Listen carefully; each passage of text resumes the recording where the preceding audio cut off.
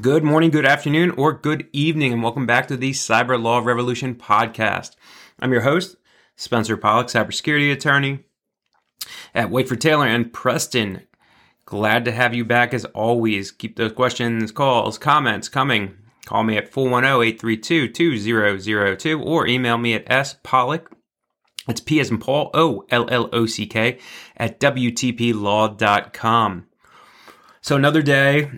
New issues obviously popping up. We're seeing the war in Ukraine, and thoughts and prayers going out to everyone involved in that war. And the big issue in this podcast or in this topic area is what's going to happen if things keep escalating. What's going to happen with Russia launching new cyber attacks? They obviously launched a massive wave of cyber attacks against Ukraine. But you also had a group, Conti. Conti came out and said that they back Russia and that anyone who attacks them, they're going to launch massive attacks against. Conti is one of the more sophisticated groups out there. And it's a frightening proposition because, as we've seen, Vladimir Putin seems more and more unhinged. And if you back a dog into a corner, you're likely to see him strike out. And I'm not advocating or not advocating for our cyber capabilities to be put into place to attack back or to proactively attack.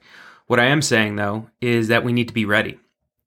And you saw a lot from the government come out in the past 2 weeks, called Shield Up, to really start protecting ourselves more, doing a lot of things, honestly, that we should have been doing already.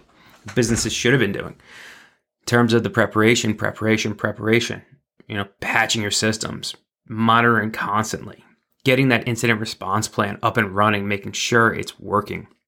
Because in truth, I believe that this is going to escalate and it is going to get very, very bad, because rather than doing kinetic strikes, force on force in terms of troop on troop or plane to plane attacks, I think if it comes to it, the first line of escalation that the U.S. government will take, and also NATO nations will take in the West, will be cyber attacks to try to cripple more and more of the Russian military. And I'm not saying that we will do a preemptive strike. I do believe that they're probably already trying to launch strikes against us.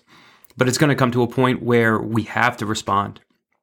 And when we do, the most vulnerable are the companies, our private enterprises, our public industries, our infrastructure. The most scary one in my mind is the power grid. There are 3 major power grids in the U.S.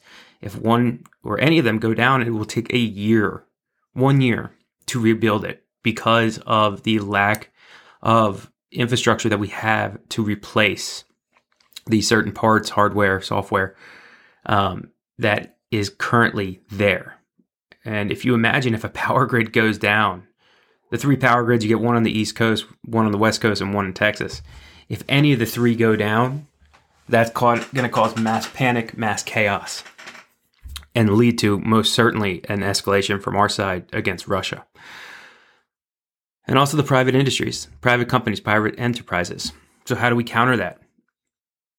Lather, rinse, repeat, prepare. Lather, rinse, repeat, prepare. That's the only way we can get proactive and try to stem the threats instead, try to stem the problems. So I urge everybody out there to get ready, get buttoned up, get the right team in place. Because if you don't, you're liable to be the next victim. And we obviously don't want that. Shifting topics a little bit, Utah is on the brink of passing a fairly comprehensive privacy law, similar to the CCPA, similar to what Colorado and Virginia passed. And what does this show us? The tide is turning, is continuing to turn.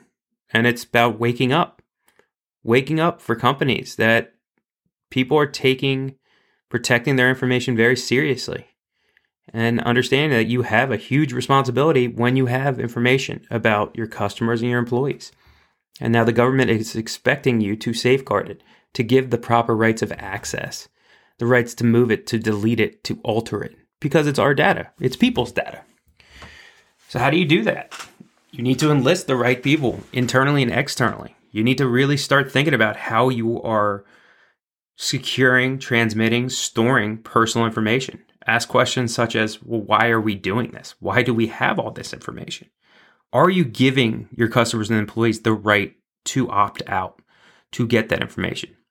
Now, there's certain laws out there that's going to contradict these privacy laws and force you to keep records. A lot in the medical world, a lot in the financial world. That's different. But make sure you're able to explain that to your customers and your employees and your clients, because they're not going to get it. They're not going to understand that. Why can't they get their information deleted? Well, if you have a legal requirement, you're able to stand on that. So make sure you're getting the proper advice.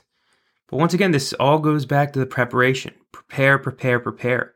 If you're behind the eight ball, 1, regulators are not going to be understanding. 2, your employees and clients are not going to be understanding. 3, criminals are going to love it because you're not going to be prepared for them to attack you.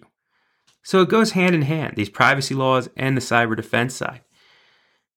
Privacy laws are more focused on the personal information and allowing customers and employees and people to have more control over it, but it's also about safeguarding. So continue to be proactive. Continue to understand the responsibility and the liabilities that come with collecting and having and transmitting and storing information. Because the more prepared we are, the better we're able to handle those requests and handle the threats that come in this cyber war. So quick and easy today. Hopefully get some good speakers and good guests coming up in the next few episodes. So stay tuned for that. Once again, keep the questions, calls, comments coming. 410-832-2002 or email me at spollock@wtplaw.com. And thank you for listening. Have a wonderful morning, wonderful afternoon, or wonderful evening.